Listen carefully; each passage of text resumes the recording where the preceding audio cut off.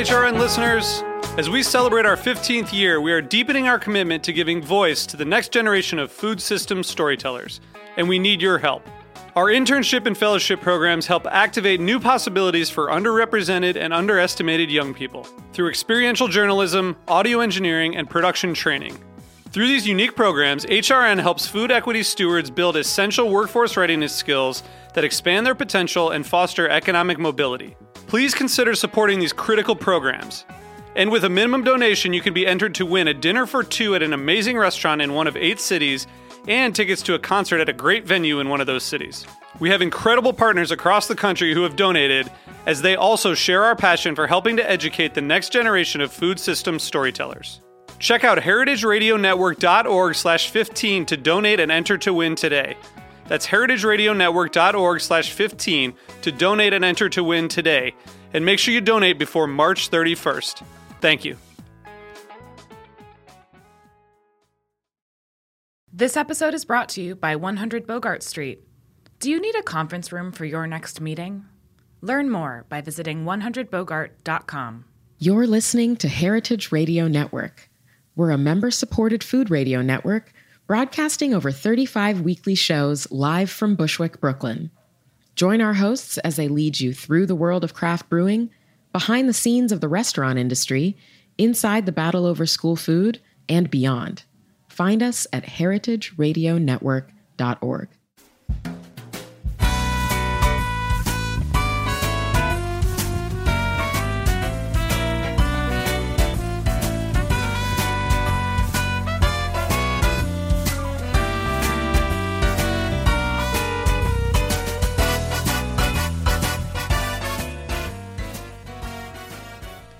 Welcome to Inside Julia's Kitchen, the podcast, the Julia Child Foundation for Gastronomy and the Culinary Arts. I'm your host, Todd Shulkin, the Foundation's Executive Director. Our show takes you inside the Foundation's world to meet the talented people we have the great fortune of learning from all the time. On today's show, we welcome Theresa McCulla, the beer historian at the Smithsonian National Museum of American History. In today's episode, we're going to talk to Theresa about beer, how beer and brewing fits into the bigger picture of American history, and we'll hear Theresa's Julia moment. Stay with us. We'll be right back.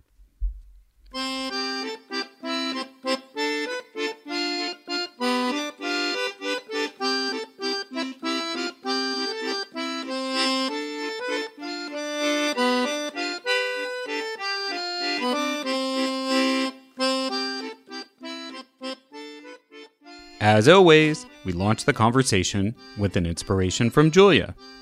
Did you know Julia Child liked beer? She may have been more closely associated with wine, but she drank beer too. Of course, she preferred good beer. Writing in her memoir, My Life in France, Julia noted that when she and her husband Paul lived in Germany, they really enjoyed the German beers, which their American peers at the time eschewed as too heavy. And as Jacques Pepin recalled in episode 49, during the filming of Cooking in Concert, Julia was meant to pull out a bottle of wine. A major winemaker was the sponsor. But she famously surprised everyone, including the producer, by pulling out a bottle of beer, just to underline her independence. Two other things Julia really appreciated are craftsmanship and culinary history. Bringing all of these elements together is our guest today, Theresa McCulla, officially a curator in the Division of Work and Industry at the Smithsonian National Museum of American History. Unofficially, she's the beer historian. She curates the Smithsonian's American Brewing History Initiative, building up an archive of American beer and brewing history. Yes, she's got the horrible job of traveling around the country, hanging out with home brewers, craft beer makers, and sampling their wares. In case this doesn't sound like a serious job, Theresa has not 1, but 3 degrees from Harvard and is also a culinary school graduate. So when it comes to beer, she's not messing around.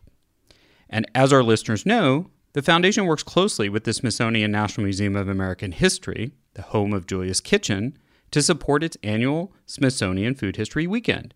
It features the presentation of the Julia Child Award at a gala that raises money for the museum's food history programming. And it was just announced that Chef Jose Andres will be the 5th recipient of the Julia Child Award presented at the gala. So naturally, food history extends to drinks, including beer. So much so that typically every food history weekend features the option of beer pairings at the gala dinner, and also ends with a signature after-hours event on American beer. In the tradition of Julia, you drink something, learn something, and have a good time. Theresa joins us today to enlighten us about the intriguing and surprising sides of American beer and brewing history. Welcome to the podcast, Theresa. Thank you so much, Todd. And welcome everyone to our first episode focused entirely on beer. We might veer from that a tiny bit. So, Theresa, when the Smithsonian announced it had hired a new beer historian, the news kind of broke the internet. So, do you have the best job on earth? I think I possibly do, yes. And I was as intrigued as everyone else when the job advertisement was posted, and it just seemed like almost too good to be true for a scholar and for someone who loves food and drink to be able to work and study this topic. And it's just been a wonderful ride since I started here. So maybe we should get a little more serious, and you should describe for those who are lining up to try to steal your job, what's actually involved in being a beer historian. Well, I like to say that my work has a few different phases in it. That sometimes what I'm doing is researching and collecting the history of brewing and beer in America, and then also I am sharing it with the public. And so it's a kind of a two-part process in a lot of ways. And so, as you mentioned, yes, a lot of my time is spent not at my desk. I'm traveling around the United States and just having the wonderful good fortune to meet with brewers and growers and maltsters and teachers and all the many different kinds of people who compose this very dynamic industry.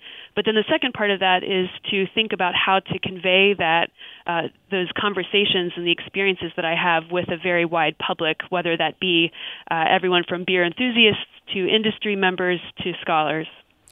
And I'm kind of assuming that since you are an actual historian and you're working at a premier museum, that there's a methodology, or you're not just willy-nilly reading a news post or a tweet and then being like, oh, I'll go there. I assume you have some sort of map or kind of at least rough game plan that you're following?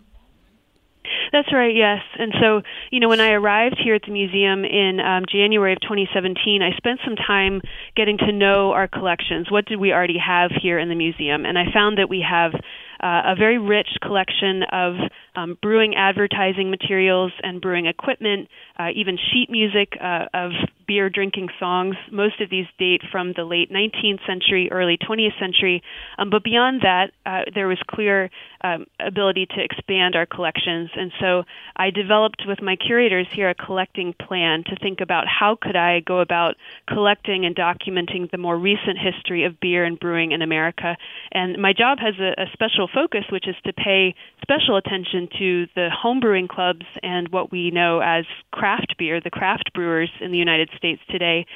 These are the figures who have really started our most recent era of brewing history, what we've come to know as the craft beer revolution. And so, it was a big task, but it's been a wonderful challenge to think about how to document this industry that has grown to upwards of 6,000 breweries, which is far more than we've ever had in our nation before. And so over time, my strategy has evolved a little bit, and the approach that I've been taking is as I travel to different cities or regions of the country, I try to get a cross-section of the brewing culture of that area. And so maybe that means I speak with a couple brewers who are long-standing, who have been brewing for a couple decades in that particular place. But then I also really want to speak with brewers who maybe just opened a couple years ago and are really experiencing this competitive moment in a very different way. Maybe I want to speak with someone who writes about beer in that area, or teaches brewing, or is malting the grains that a brewer uses. And so I'm trying to kind of circle around the topic and get at it from a variety of different angles. And is it a kind of 50-state approach, or are there really, sort of the preconception is like Colorado, maybe Northern California, and Wisconsin, but is that misguided in thinking that it's limited to certain states?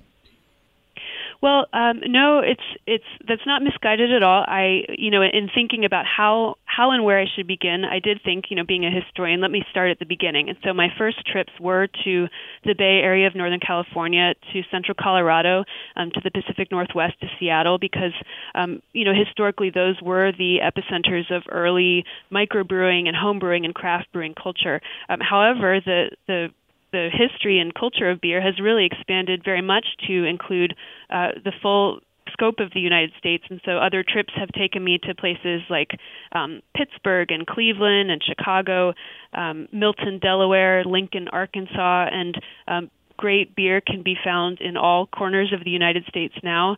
And, in a way, it's interesting for me as a historian to see, because this is almost a throwback to 1800s, the United States, when breweries were very much part of American cities that in a way that we no longer really see today. And so we're almost experiencing a return to the kind of pre-prohibition state of brewing in America, with a multiplicity of very small breweries serving very local audiences. So since we're on this topic, let's talk a little bit more about what led the Smithsonian to decide, hey, we should have an American Brewing History Initiative. And so maybe you can talk about sort of why that happened and then what's the goal. Well, as I mentioned, the collections here at the museum, they were rich, but somewhat limited, at least in terms of time period and the kinds of resources that we could offer to the public and to scholars, whether that's in the form of exhibits here at the museum, or to researchers who, are eager to come into the archive center, or to storage rooms here to look at the objects and the documents we have. And very fortunately, the museum relies on the support of a group of scholars and professionals in the food and drink industries. One of these was Kim Jordan, the former co-founder and CEO of New Belgium Brewing Company, and she, in conversation with curators here, wondered about the possibility of beginning a new collecting initiative to really enhance our collections and expand them into the current era. And so my position exists thanks to a very generous gift from the Brewers Association, which is the not-for-profit trade group that supports independent and craft brewers. And so they have really encouraged my research into this realm and, made it possible for our collections to expand into this new arena. So let's dive deeper on that. I think one thing that's helpful that I'm curious about, and I'm curious how you're going to answer this question, but I think that all ties into why is beer significant in American history and culture? Obviously, there's a belief that it is. What have you found, or what's your take on the why of it? Well, I always like to say that beer is incredibly useful to me as a historian. It's, I see it as a lens, a tool that's very malleable. It's almost a prism. You could literally look through a glass of beer and refract it through it, see any event or any theme in American history, and use it as a means to talk about it. And so, whether you want to talk about the history of immigration or the evolution of our transportation networks or changing consumer tastes, beer is relevant to all of those things because beer has been part of our history since before we were a nation. Before Europeans arrived on this continent, indigenous communities brewed fermented beverages with corn and a variety of fruits and other plants. When Europeans came and colonized North America, they brought ale brewing techniques with them, and early and Americans of the early republic and the colonial era drank beer, mostly brewed by women and enslaved people. And then beer continued to be present as the decades passed. German and Czech immigrants in the mid-19th century brought lager brewing techniques, new ways to produce and consume beer. And so it's true, if you trace the entire history of this country, beer has always been present in one form or another. So I think you're saying you almost can't extricate it. It's like kind of part and parcel of the entire story.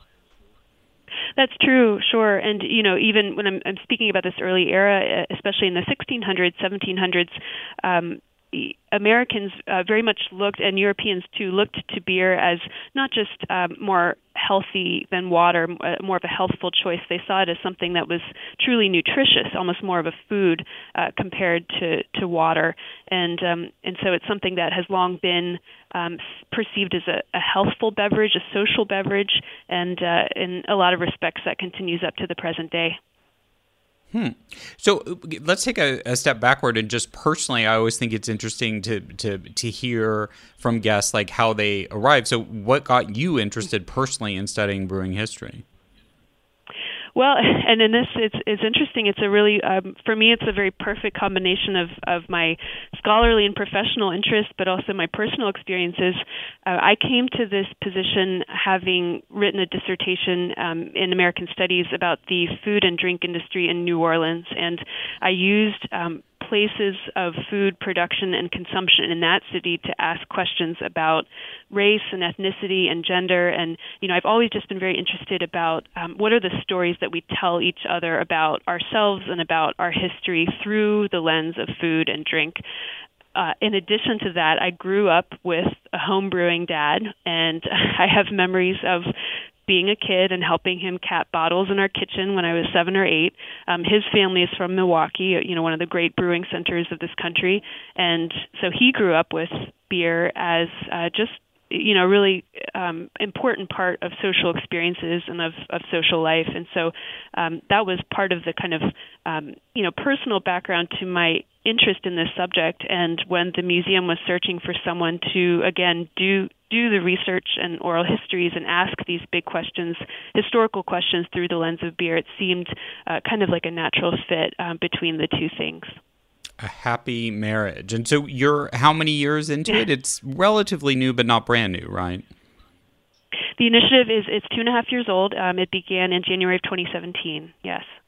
And so just out of curiosity, so what's happened? You were talking about all these changes and evolutions and how far it goes back, but I think Milwaukee is so associated with beer. Where is Milwaukee in the mix sort of today? Well, Milwaukee, like a lot of other major cities in this country, is very active on the on the front of craft beer. And when I say the word craft beer, it's it's an interesting term that we use now because it's something that was invented in our somewhat recent past. In the late 1970s, early 1980s, Americans used the term microbrewing rather than craft brewing, and that was because these brewers who were founding small breweries at the time, they really identified and banded together because of their small size. And our current era of brewing history, it really begins with the repeal of Prohibition in 1933, because after Prohibition, it was only the very big breweries that had been able to wait out the dry years, and it was in reaction to the fairly bland styles of beers that they were brewing, at least in the eyes of many Americans at the time, that these smaller brewers got their start. And so places like Milwaukee and other places that I've visited, such as Cleveland or Denver or Seattle or Portland, Oregon, these all really became important centers of a new era of craft brewing, even if a lot of them had also been centers of the previous styles of brewing in earlier eras. And was a lot of what was made or what is shaped sort of American beer, and particularly the big brands that people know, whether it's Coors or Bud Light or Pabst Blue Ribbon, was actually a lot of that not about sort of a corporation saying, well, we're only going to do this, but was it very much in relation to the regulations that were passed by prohibitionists and at other points? And so the market was actually formed a lot by these legislative rules? That's very much a part of it. Interestingly, though, when we talk about the lighter lager styles of beer that are brewed by a lot of these very big breweries, those styles really developed first out of consumer demand. Consumers wanted very light-bodied, refreshing lagers, and so breweries would add certain ingredients to the mix, such as rice and corn and things that would really kind of and wheat, things that would lighten beers, give them lighter bodies. And today some writers might look askance, if you have a beer including ingredients such as those, but that really actually began with consumer demand. And very big breweries like Anheuser-Busch and Coors and Miller, they very much perfected the brewing technique to make those styles, and it's actually quite technically difficult to make a really good, clean lager beer. And, I've spoken with craft brewers, even including Ken Grossman, who founded Sierra Nevada Brewing Company, who, when he was starting out in Chico, California, in the very late 1970s, early 1980s, he talked about trying to think about, what kind of niche he wanted to fill as a brewer. And he looked at breweries like that and thought, those breweries have perfected those styles. I can't do that. I want to do something different. I'm going to fill the niche with something else. And so, and those light-bodied lagers, they continue by far to be the most popular beers that consumers reach for on supermarket shelves. So it's an interesting combination, yes, of distribution networks and legislative acts that have shaped the brewing industry that we have today, but also consumer taste. I see. Okay, we're going to take a quick break, and we'll be back to talk to Theresa more about her latest brewing discoveries. Stay with us.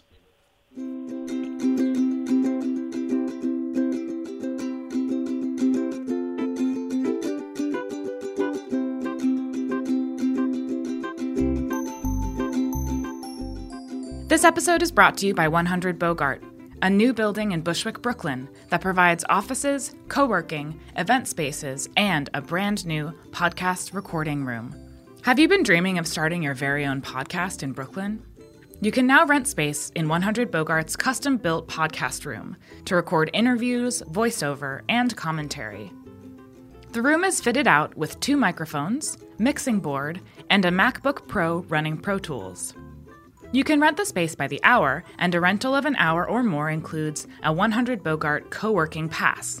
That means complimentary coffee, tea, and access to your own desk for the rest of the day. So what are you waiting for? Get started on your next audio project. 100 Bogart has the space and amenities you need to kickstart your podcast. Learn more at 100bogart.com or call their team at 718-362-3539. Welcome back.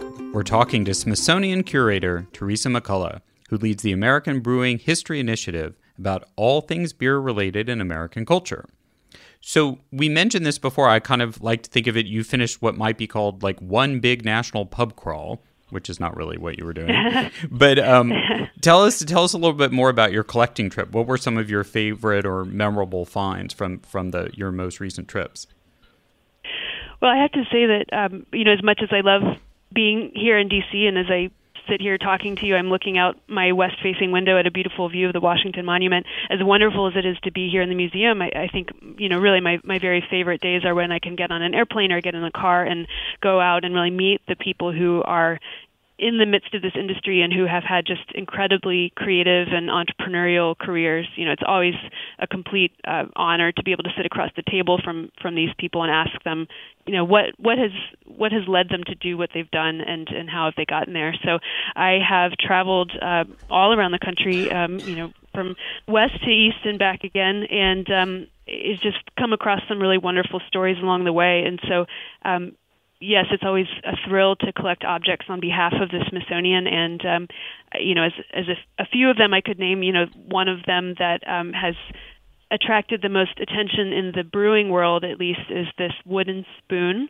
that was donated to the museum by Charlie Papazian. And Charlie Papazian has come to be known as the father of American homebrewing. He is originally from New Jersey, studied nuclear engineering as an undergraduate at the University of Virginia in the late 1960s.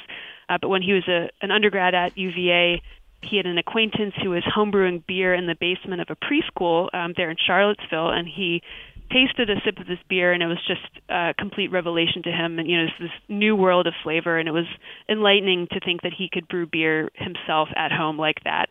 And so after college, after he graduated from UVA, he moved out to Colorado and just began this wonderful career, not as a professional brewer. He never opened a business, but he's always been a teacher and a writer, and so he has become just well loved and well known as really America's homebrewing teacher. And so he wrote a homebrewing manual. He founded the American Homebrewers Association, the journal Zymergy, and he bought this wooden spoon at a store out in Boulder, and he used it for decades to homebrew himself, to teach others how to brew beer at home. And over the years, it just developed this wonderful patina of use, and it looks like it's been used for decades. And so he donated this spoon, which he calls his charismatic spoon, to the museum here, and even gave it a going away party in Boulder before he mailed it east. And think objects like that, to understand that they have been used and loved and valued by people who have done really transformative things with them. That's exactly the kind of thing that we love to collect here at the American History Museum. So it's sort of like a beer-making magic wand? Exactly, yes, it is, and it is honored as such by people in the brewing world. Even if you're a home brewer who is just starting out, to think that you might be able to come to the American History Museum here in Washington and to see Charlie's spoon. I mean, that's I think a really inspirational and exciting thing for a lot of people who are interested in beer. Great. And are you also doing oral histories when you do these travels with some people like Charlie? Yes, I am, and that is truly a wonderful aspect of the job. When I talk about sitting across from these interesting and entrepreneurial people, it's often with a recorder in between us, and so it's a very important aspect of my collecting to record oral histories with people, in addition to asking for these objects and documents for donation. And so it's again just a gratifying part of the job. I've recorded oral histories with 71 people so far, and I'm scheduling more all the time. And these are professionally transcribed. The transcriptions and the audio will be housed by the Archive Center here at the American History Museum, and I hope these will serve as a new reservoir of research material for scholars and for enthusiasts who are interested in this era of brewing history. And in these oral histories, what different types of, I assume they span the gamut of people doing different things in the world of beer and brewing?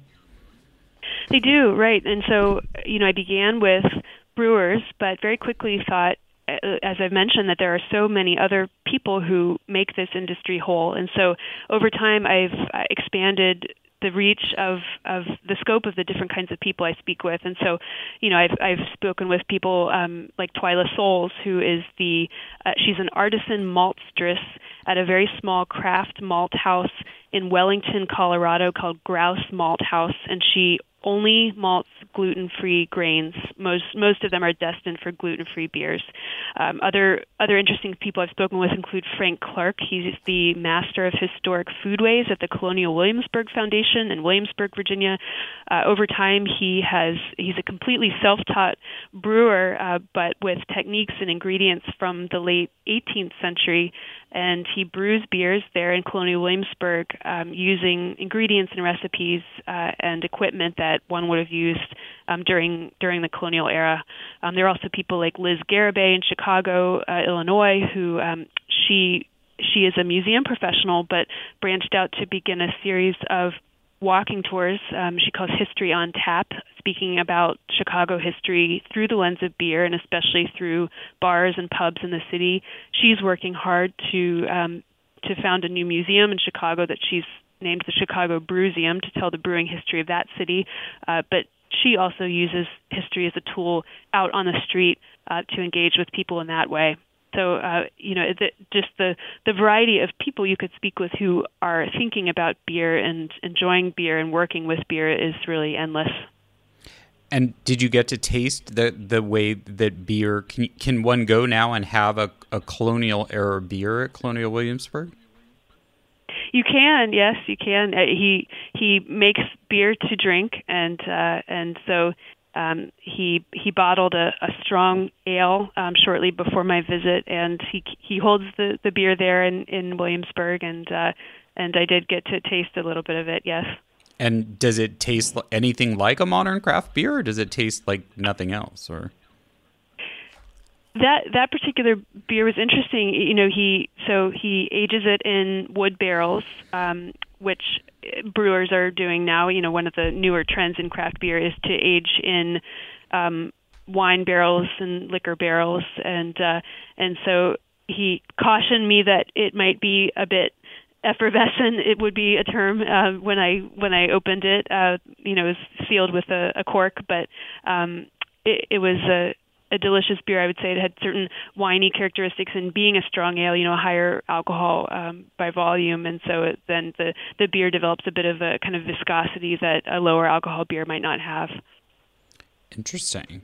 So I'd love that you wrote this article, I think it was for the Washington Post, about, breaking down like 5 top myths of beer in America. And I thought maybe we could talk about doing some myth busting. So could you go through those? Like, what are the most common myths about beer in America?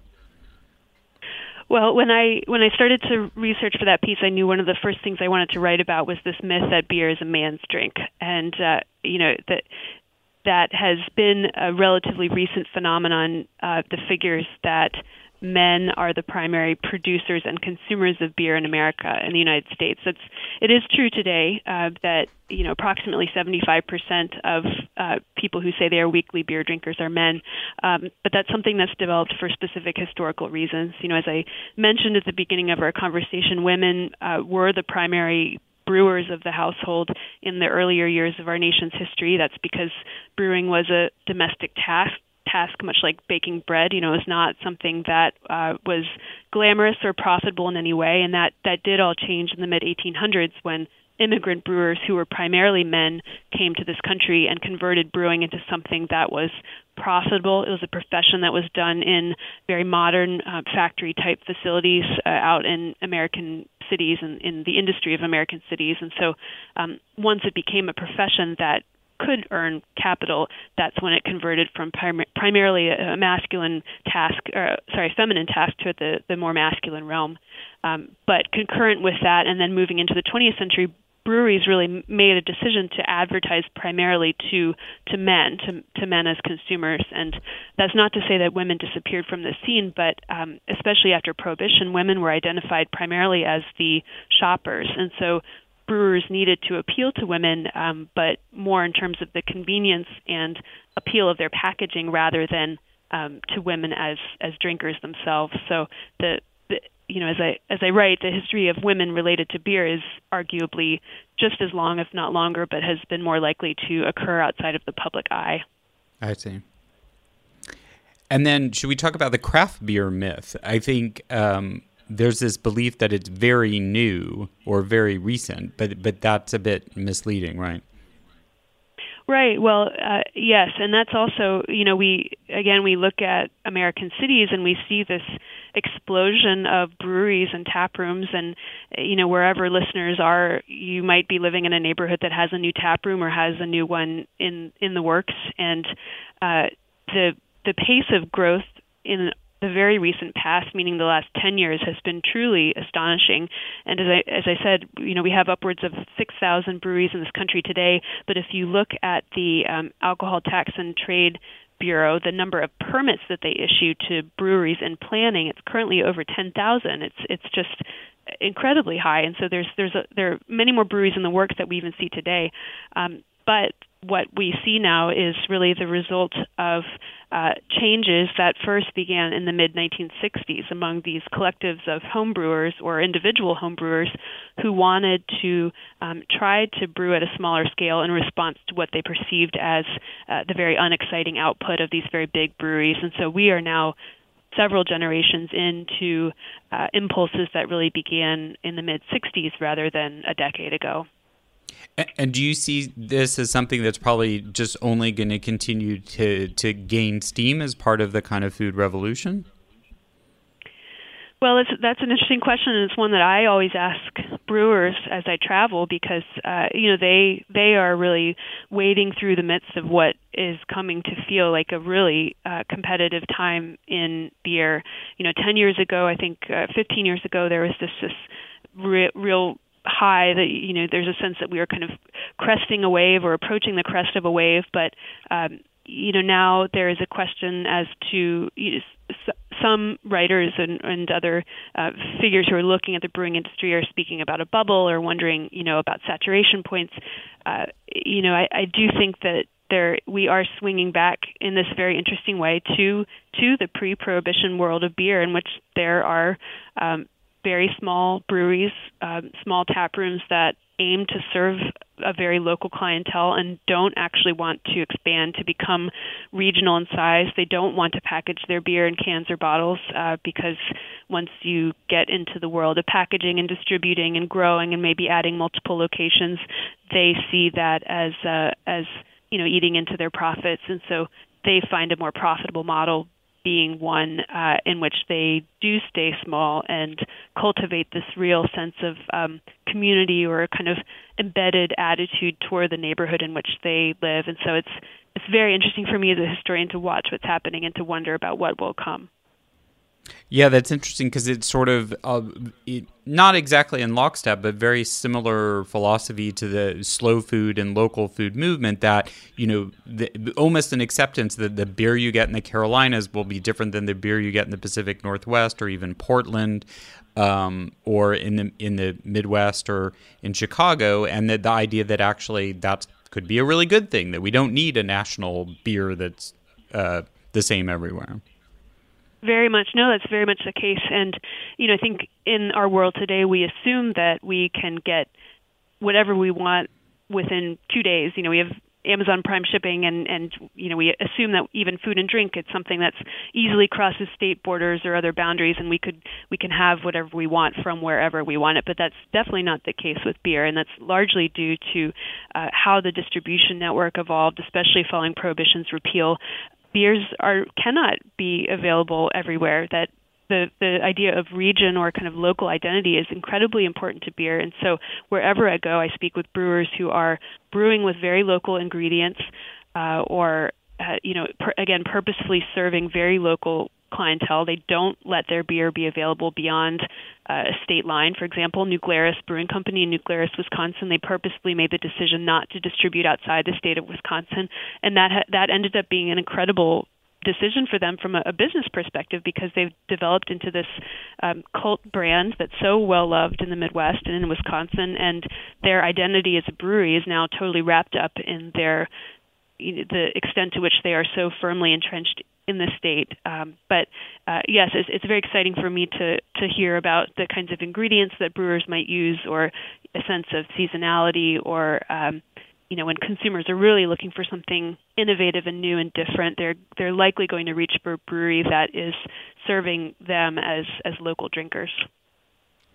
Yeah, well, I think that's all quite exciting to think about. So beer also has, as you were talking about, as part of the American Brewing History Initiative, has kind of a starring role, I think, more so than maybe people might expect, at the Smithsonian's annual Food History Weekend. So tell us a little bit more about what's been happening every year, and hopefully this year as well in November, around beer at the Food History Weekend.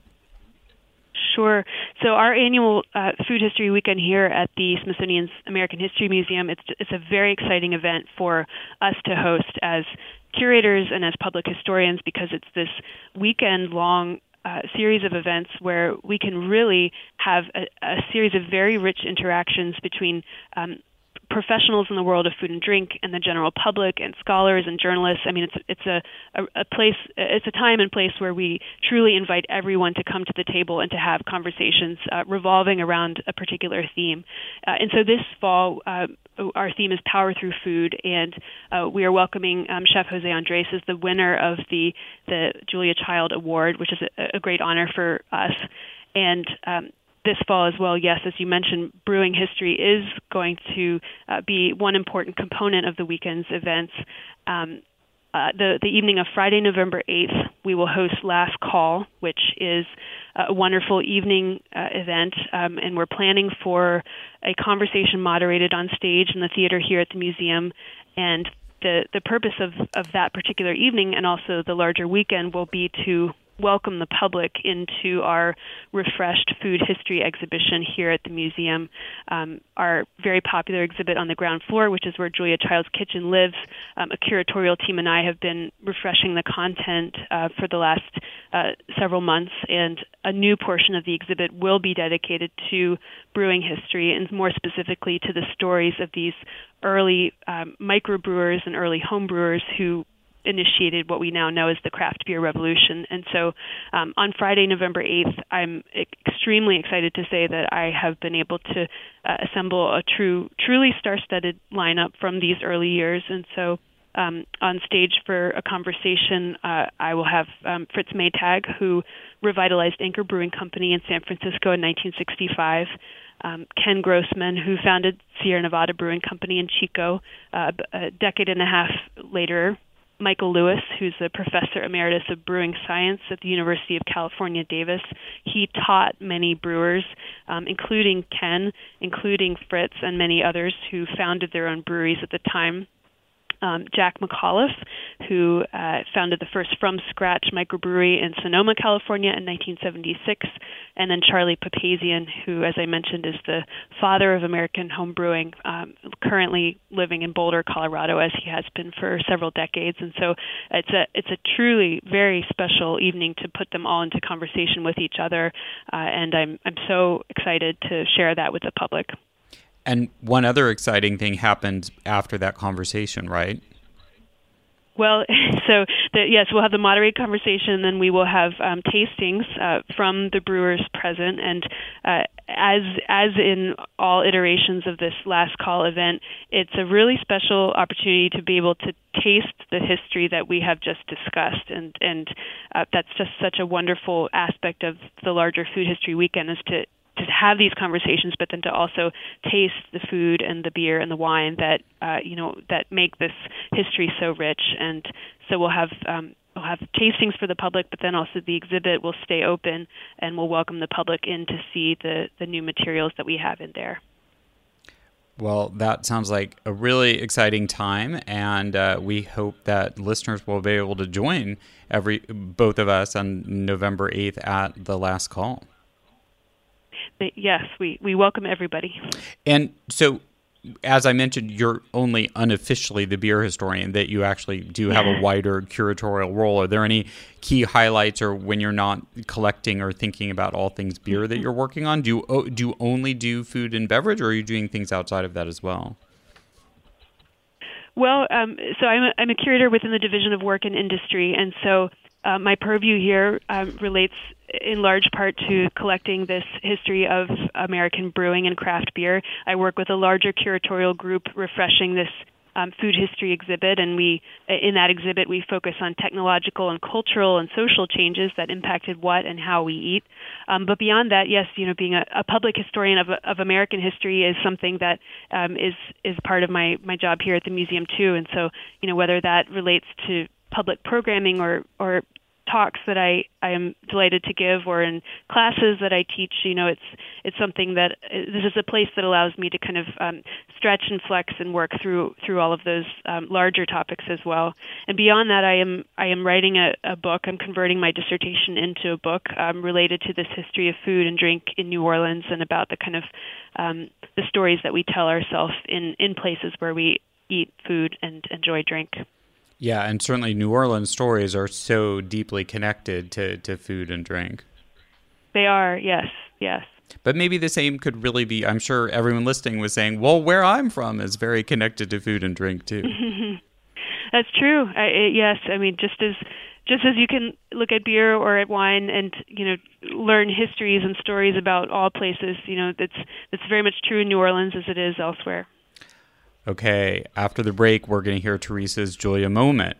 Are you a beer lover? Do you know about any moments in American beer history that are Smithsonian worthy? Let us know. Send us an email or even a voice memo to contact@juliachildfoundation.org. We'll be right back. Hey, like what you hear? Heritage Radio Network has plenty more. With fresh programming every week, we've got something for everyone. Trying to start your own food business?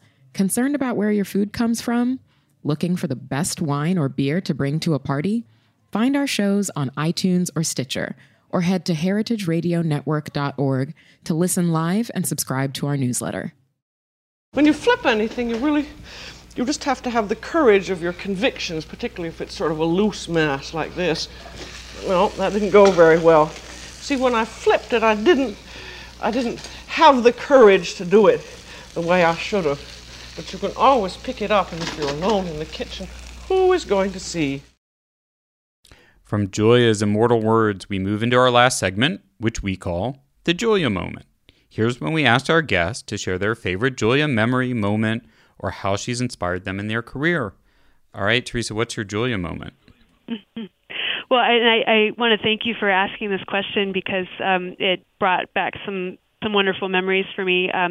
So as I've mentioned, I went to Harvard for my undergraduate degree and also my graduate degrees, and I worked for Harvard Dining Services for 3 years. They have a food education project called the Food Literacy Project, and so I managed their farmers markets and worked with the chefs there on campus. And that's just to say that my time in Cambridge was fairly extended. I lived there for about 10 years total and was very much steeped in food. And during those years, I knew Julia Child through her cookbooks, of course, and have memories of making her boeuf bourguignon in our little kitchen up there in Somerville, specifically because the recipe prompted me to buy a bag of pearl onions, which was not something on my shopping list always, but which was a delight to buy. But beyond that, the neighborhood where I lived there was Julia's neighborhood, and so as I learned more about her and read a little bit of her writings, I would go jogging and I would run on Irving Street, and I would stop in front of the house where she lived. And, I just remember stopping on the sidewalk and looking past the bushes and, knowing where her kitchen was located and thinking about the meals that had been cooked there or the people who visited her there. And right around the corner on Kirkland Street is Saviner's Market, which is where she bought the meat that she cooked with on her show and at home. And on the sidewalk, she's traced her initials into the wet cement. It says Bon Appetit, JC. And, again, it's just a personal touch, knowing that she was standing there and did that in that place. But even beyond that, walking through Harvard Square, and there's a beautiful corner storefront, which used to be Design Research, which was a really innovative design store. And I believe the store helped furnish the kitchen that she used for her cooking show on set. And so they would sell things, like beautiful and functional casserole dishes and gadgets and Mary Mecca fabrics. And then just down the street from that, the Schlesinger Library, which serves as the home to Paul and Julia's papers. I felt steeped in the place where she lived, beyond just her books and her writings. And so knowing that she had trod those paths, just helped me think a bit about what an innovative and exciting world that little corner of Massachusetts must have felt like, from a culinary perspective, but also an intellectual and social perspective in the years that she and Paul lived there. So it's always, I felt that connection to her in addition to, in the kitchen. Well, and it's like a string that tethered you right to D.C. to follow her kitchen into the American History Museum. That's right. No, it's yes. It's just such a special artifact to have here, and it never gets old to watch how visitors interact with the kitchen and to be able to peer into her kitchen and look at the magnets on the fridge, and to know the businesses that are represented by the magnets, and to see her phone books there, and to think back to that milieu where she lived, where I lived, where many people spent time, and it's a special thing. Well, that's really lovely. That's all the time we have for today. So, Theresa, thank you so much for joining us and talking all things beer and sharing your Julia moment. Well, thank you, Todd, and I'll look forward to seeing you in Washington in November, if not before. Yes, of course. Looking forward to being there, and we're looking forward to welcoming all of you because, of course, the great thing about the Smithsonian's National Museum of American History is that it's for everybody, and everyone's invited. That's right. All right. And thanks, everyone, for listening. You can always follow us on social media, and to keep up on news about the Food History Weekend, both the Foundation and the museum will be talking about it plenty. So you search @JuliaChild on Facebook or @JuliaChild Foundation, all one word, on Instagram. And it's @JuliaChildJCF, and I'm @TSchulkin, TSCHULKIN on Twitter. And if you want to learn more about everything that we've been talking about in terms of the food history exhibits, the collections, and these upcoming events at the Smithsonian National Museum of American History, you can go to americanhistory.si.edu /topics/food-history. And there are links to the Food History Weekend, Brewing History, and all these other events on that landing page. And on social media, you can look for @American History on Facebook and @AM History Museum on Instagram and Twitter. Theresa's Twitter handle is @Theresa. It's THERESA MCCU. The Julia Child audio clip from The French Chef is used with permission from our friends at WGBH. Thanks to my co-producer at the Foundation, Lauren Selkeld, and our sound engineer at Heritage Radio Network, Matt Patterson. Our theme song is New French Horn by Novi Valtorni. Please remember to give us a review. It really helps new listeners discover the show, and even better if you can do it on iTunes or Apple Podcasts. We're on the air on Heritage Radio Network on Thursdays at 4 p.m. Eastern, 1 p.m. Pacific, with downloads available soon after wherever you find your podcasts. We look forward to bringing you back into the Foundation's world next time on Inside Julia's Kitchen.